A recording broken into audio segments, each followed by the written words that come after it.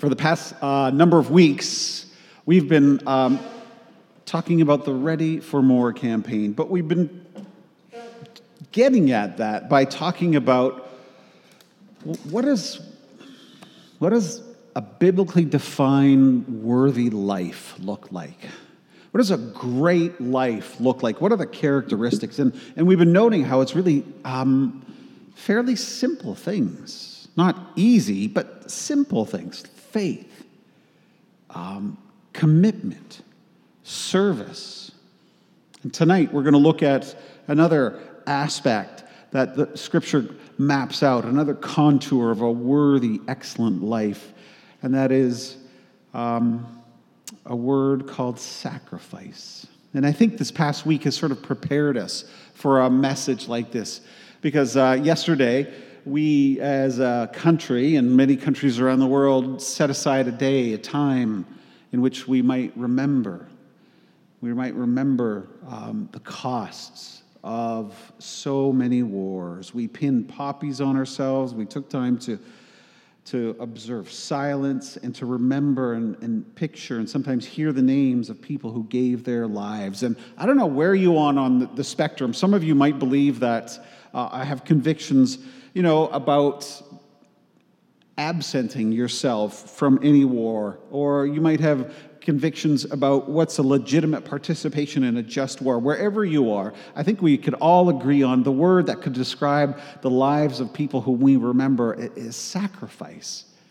They have offered such a sacrifice. I remember yesterday just thinking about all the people during this period of silence, and I would read stories in the Global Mail about some of these people who lived and served during the war and who died during the wars, and thinking about all that they gave up, all the potential careers that were let go of, all the marriages that didn't happen, the families that never came into being, all the hopes and dreams that were relinquished, given up. They sacrificed something so valuable, but for something bigger than themselves, for you, for me. When you sacrifice something, what you're doing is you're giving up something good, something you value, but you're giving that up for something that you deem is of greater value. You're giving up something good, but you're giving it up. You're letting it go. You're relinquishing it for the sake of something bigger, something greater.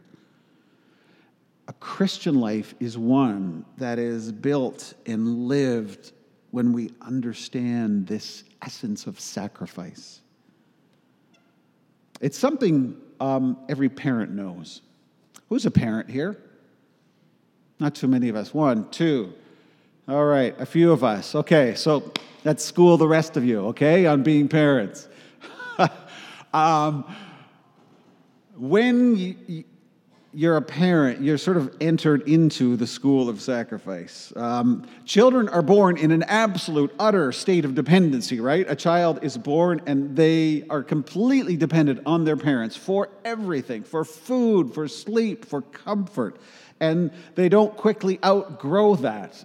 It takes a long time for them to outgrow that. But the only way children are going to grow up and flourish and grow to become independent, self-sufficient people is when that parent essentially abandons themselves to their child, abandons their own sense of independence for 20 years or so, until parents sacrifice so much of their freedom, a whole lot of their time for the sake of their child. That child will not grow up healthy and strong and equipped to function. When my wife Betty and I, when we started our family, we learned a lot of new ways in which we were called to sacrifice. We sort of mark out our lives BC and AC, before children and after children. My life BC, one of my favorite things to do was on a Saturday morning to just sleep in, but not too long, because I wanted to get up mid-morning, and I would brew just a outrageously deep, dark, strong cup of coffee.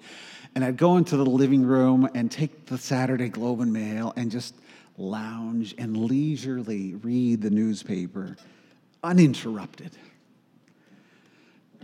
My life is AC, and that doesn't happen any longer, I tell you. Saturday mornings are so very different. They're not leisurely, there's no lounging, and there's hardly an uninterrupted moment at all. One friend, as I was relating this, said, yeah, those are the happy deaths parents experience.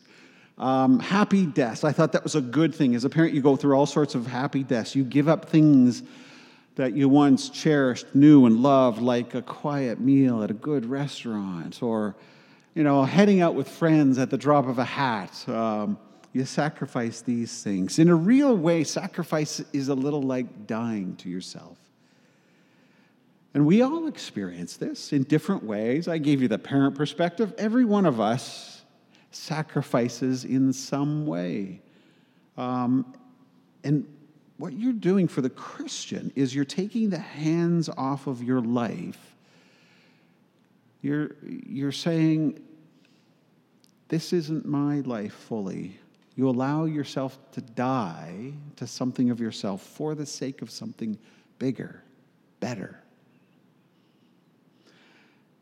We're near the end of this Ready for More campaign. We're going to talk about it for a couple more weeks. After that, you're not going to hear about it, okay? But I hope it's been good for you. And as we near the end, and today specifically, we're going to be challenged with this notion of sacrifice, which really is the essence of Christian living.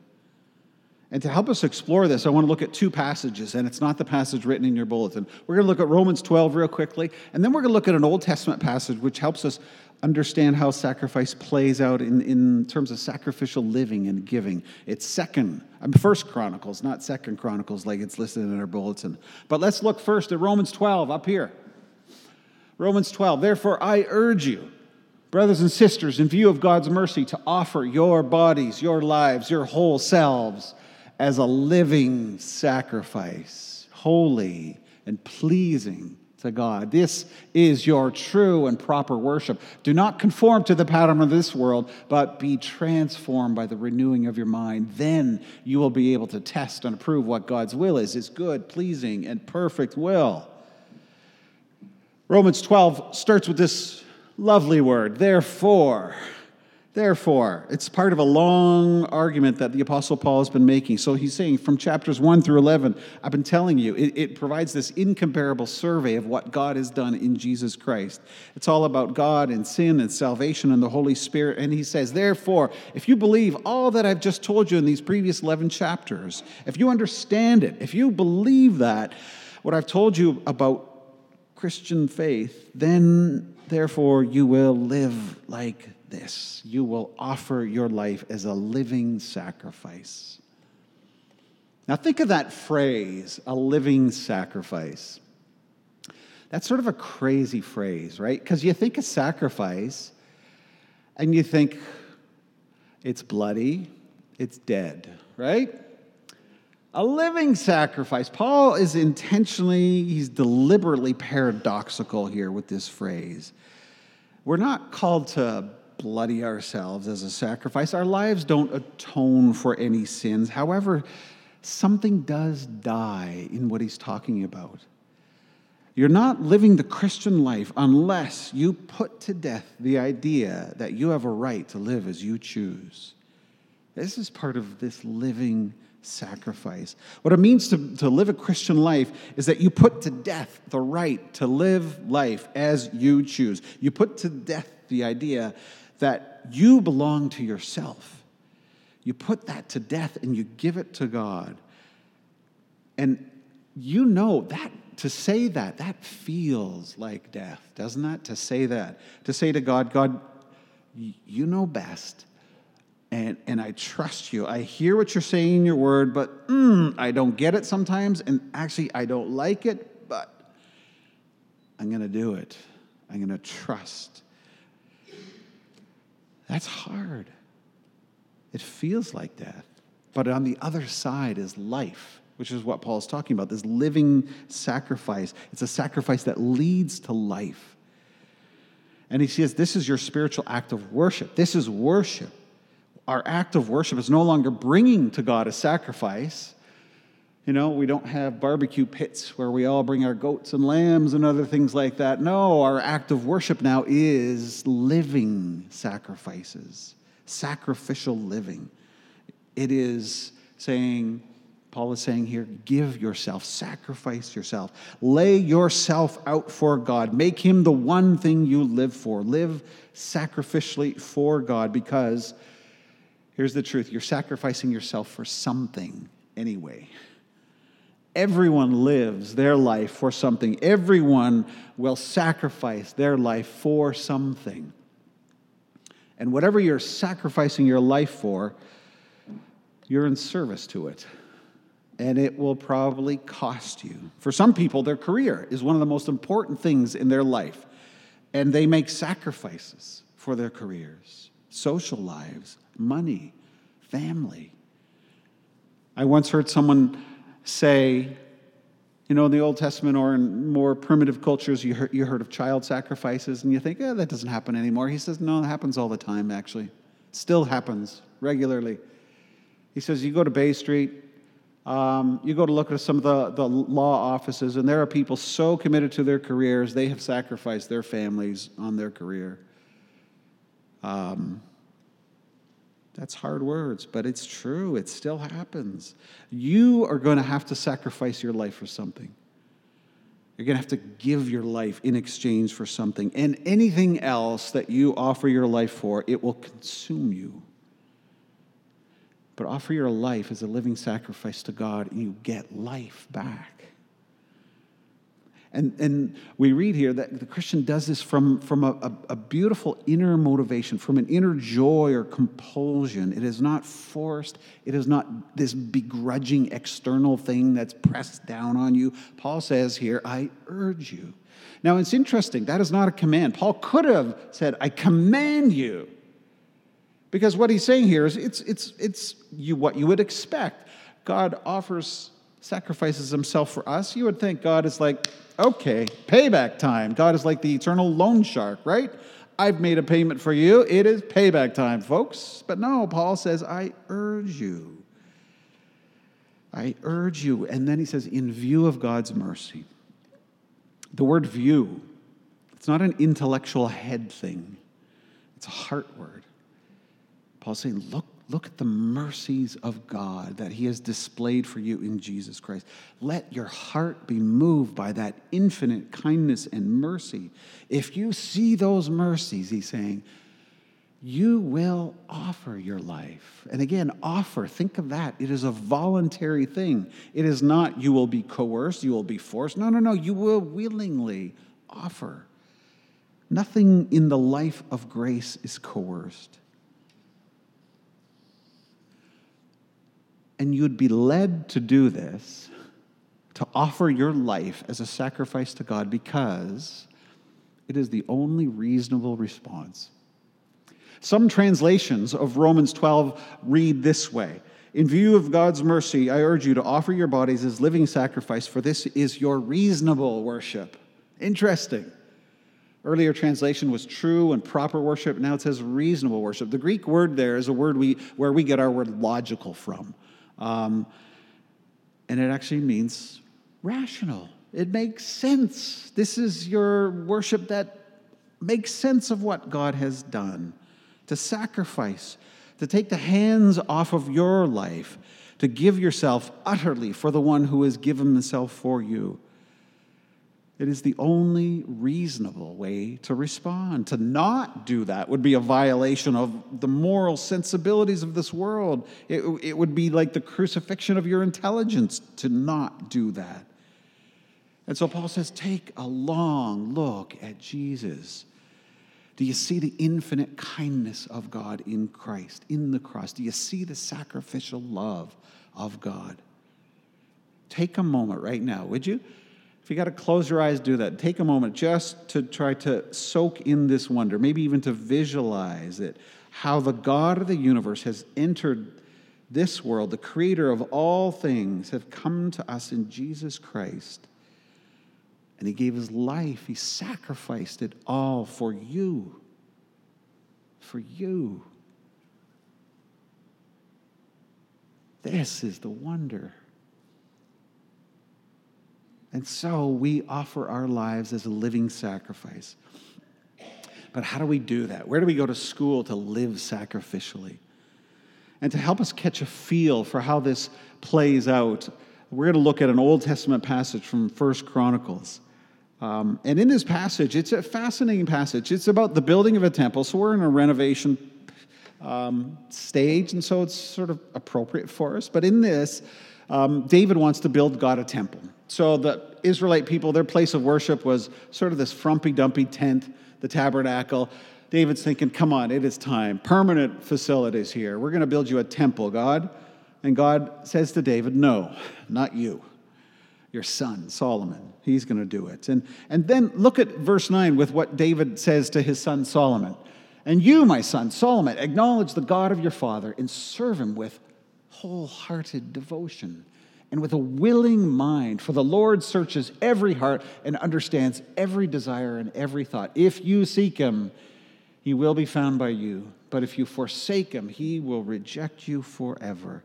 Two key words there, key words to learn to live your life as a living sacrifice. Wholehearted devotion and a willing mind.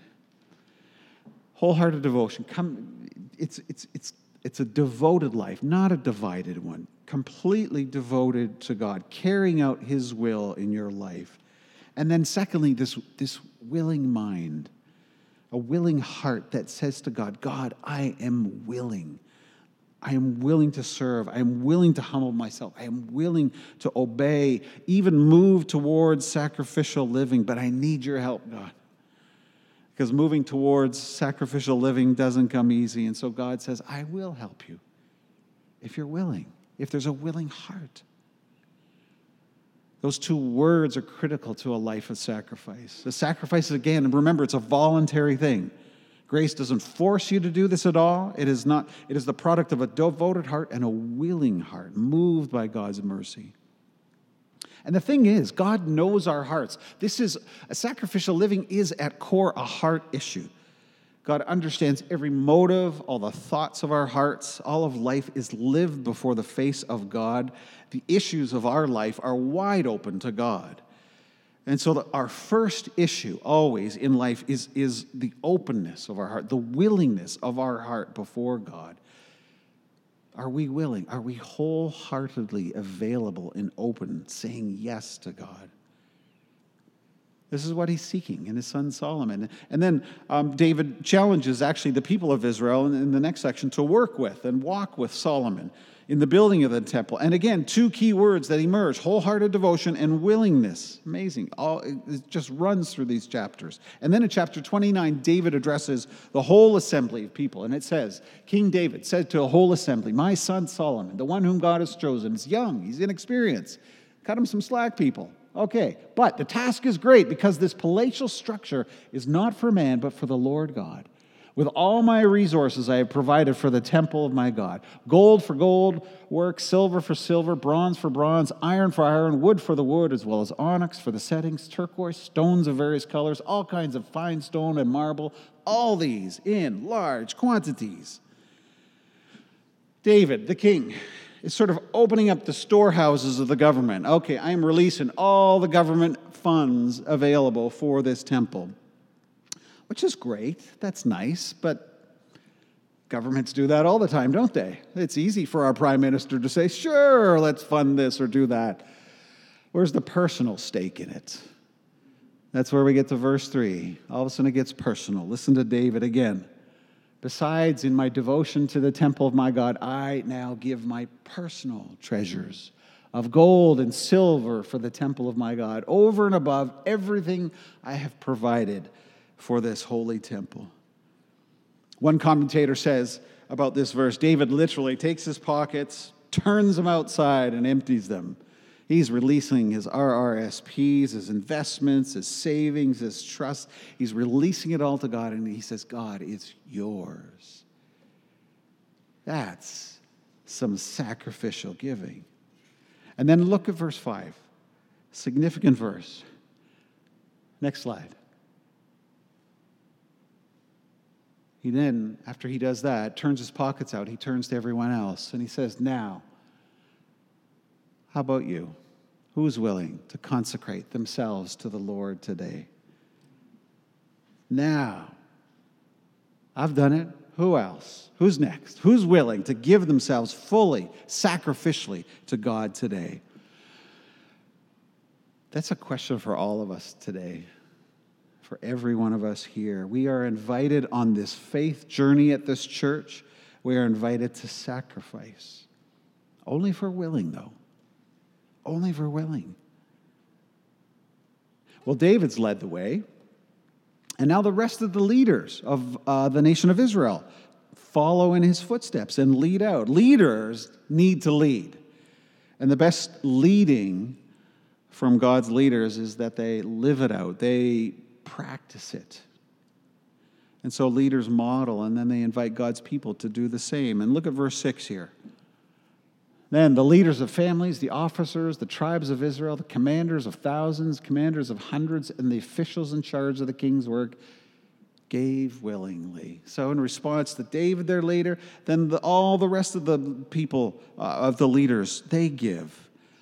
And they give willingly again, willingly. It keeps coming through. And then look at the response. Look at verse 9.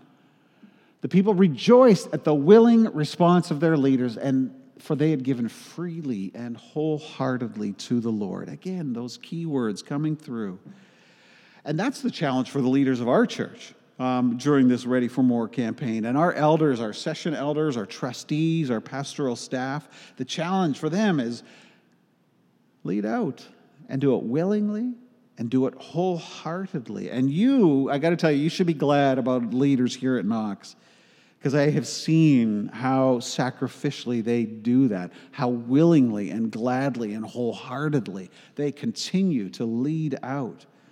And I've actually met with all the leaders at all the different levels of our church leadership, and I've said to them, hey, during this campaign, we're going to ask our congregation to do some challenging things. We're going to challenge them to give sacrificially and to live sacrificially. But I said to all our leaders, here's the thing about leadership. Before we ask our people to do something, we got to go first. And everyone said, that's right. That's right. That fits. And you should know that the leaders of Knox are now in the process of just completing their reflections, their prayers, their commitments to their giving to this campaign. And they're going to be going first. I hope that causes you to rejoice. We got good, godly leaders here at Knox. Well, after the leaders give and the people are rejoicing, David is just overwhelmed at what is going on, at what God is doing and releasing. And look at verse 10 to 13. David just prays. He praised the Lord in the presence of the whole assembly, saying, praise be to you, Lord, the God of our father Israel, from everlasting to everlasting. Yours, Lord, is the greatness and the power and the glory and the majesty and the splendor, for everything in heaven and on earth is yours. Yours, Lord, is the kingdom. You are exalted as head over all. Wealth and honor come from you. You are the ruler of all things. In your hands are strength and power to exalt and give strength to all. Now, our God, we give you thanks and praise your glorious name.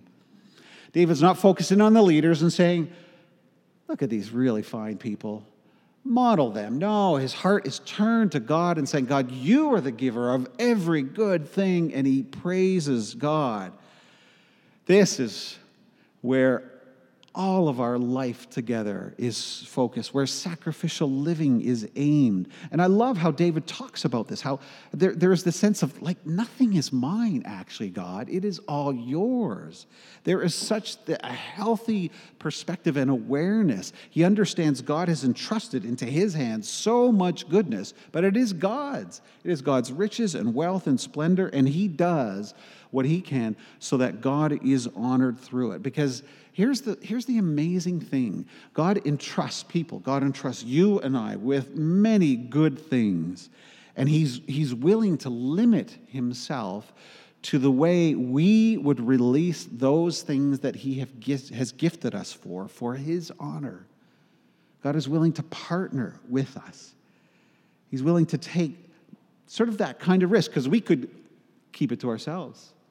But he's willing to take that kind of risk, the risk that we might keep it to ourselves, rather than saying, God, you have entrusted us with everything, and it is a privilege, God, to partner with you in extending your kingdom. I think that is a remarkable thing God does. And David recognizes and praises God for it. Again, he's not praising the leaders, he praises God for it. And then he asks this marvelous question in verse 14. I love this. But who am I? And who are we, my people, that we should be able to give as generously as this? When have you ever asked that question of yourself? Oh my goodness, who am I that I'm able to give so generously? It's an amazing thing, the ability for us to give ourselves, to live sacrificially. It's a gift from God. It's a gift, friends. And this is so crucial for us as we move forward as a community, that we do this with a sacrificial mind, understanding that that is a gifted way of living, understanding that God has gifted us in profound ways, and that our call is to turn that around and release it for God's glory. And you know, we have a really good track record as a church of seeing that sort of sacrificial living. Can I tell you a few stories of how that has taken shape in this church's life?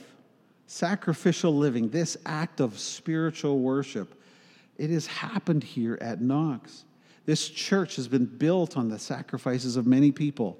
Very early on, in probably the first days of this church's life, this church is over 200, well, almost 200 years old now, there was a gentleman named Jesse Ketchum. Jesse sacrificially gave this church a gift. It was a potato field. You think a potato field? Hey, you know what? 200 years ago, any real estate, that was some big ticket item, as it is still today. He gave away this field. It was a huge sacrificial gift he gave. And you know what? We are still blessed by that gift today. That sacrificial gift has been giving for 200 years. Because you know where that potato field is?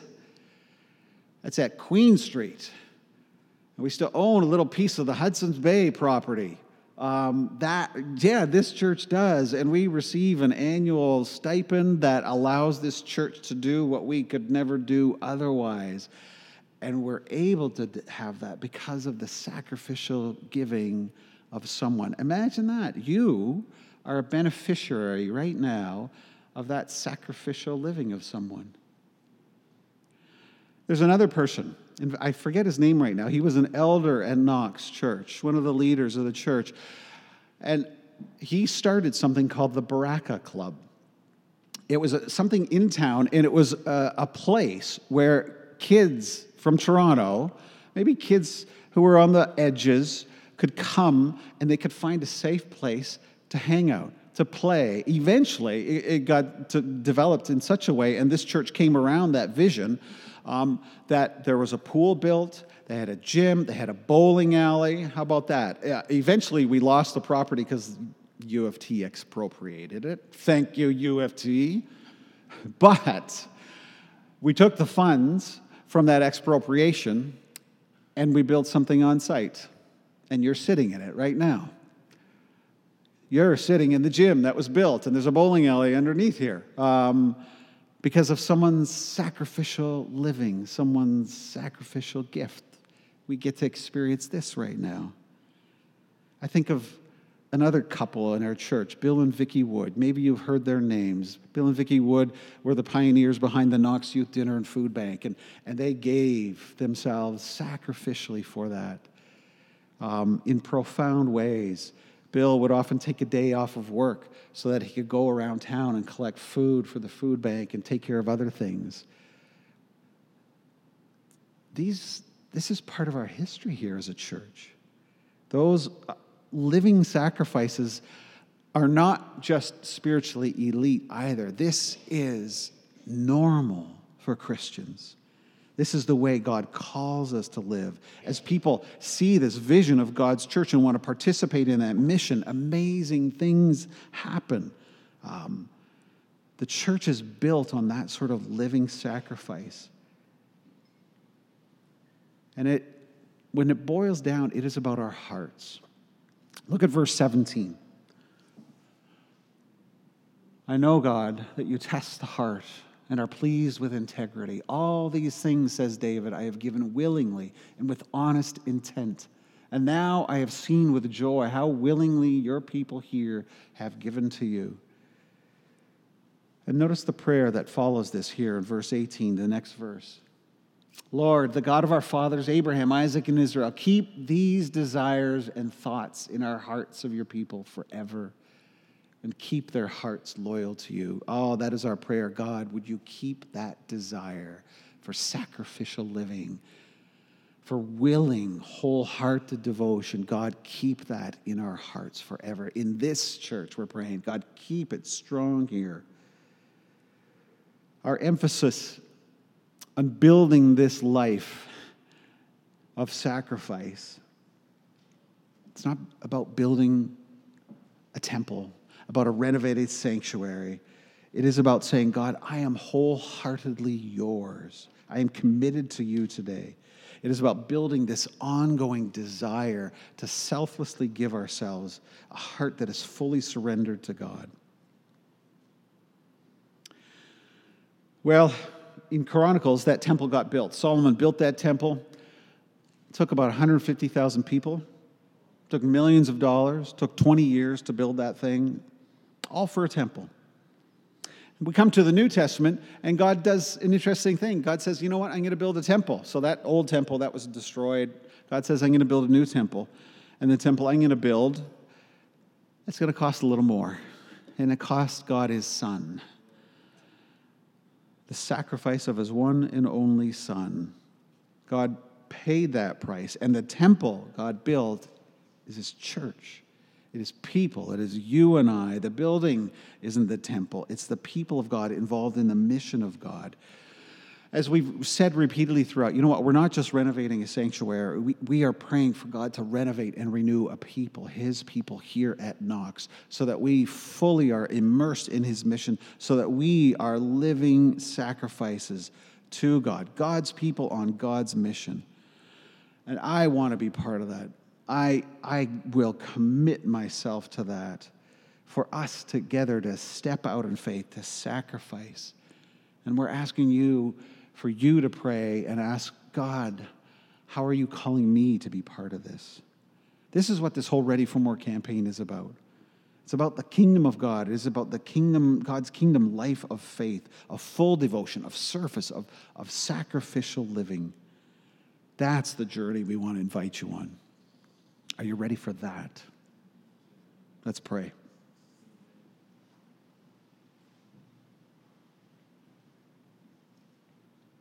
Thank you, Father, for giving us this. It probably feels like a challenge, but it's a beautiful invitation from you, God. We do honestly note it feels like a huge challenge that you've given to us. And so we pray, God, help us to do this, to be living sacrifices. Make us a church, God, that is filled with people who do this, who live this. Because what a life-giving place this will be. God, keep our eyes focused on your mercy. We thank you so much for sending us your son, Jesus, who offered himself up for us so that we can offer ourselves utterly, completely for him. God, we're overwhelmed with your goodness, with your love. To think, God, that you would love us so much, you, the creator of the universe, that you would give up your life for something that you deemed of greater value, our love, our hearts. That is stunning, God. And when we think of anything that we could give in comparison, it feels so small, and yet the wonder of it is you consider it so significant. That's amazing, God. And so we are here tonight saying, God, Here is my willing heart. Maybe that is the sacrifice that we offer to you tonight. God, here is my heart. I am willing. We're willing, God. Maybe for some of us, we might find in our hearts that we're not willing. And so our prayer, God, tonight is, would you make us by your Spirit to be made willing? Because, God, the truth is we even need you to do that. We can't muster up the willingness on our own. We need you to do that through your Spirit. And so, God, for the willingness that is in our hearts, for the willingness that you will work in us through your Spirit, we give you thanks. For all that you've entrusted to us, God, we give you thanks. For all the people that are part of this beautiful community, God, for all the generations that are yet to come to serve you, we thank you. Let your will be done among us. In the name of Jesus, our sacrificial Savior, we pray. Amen.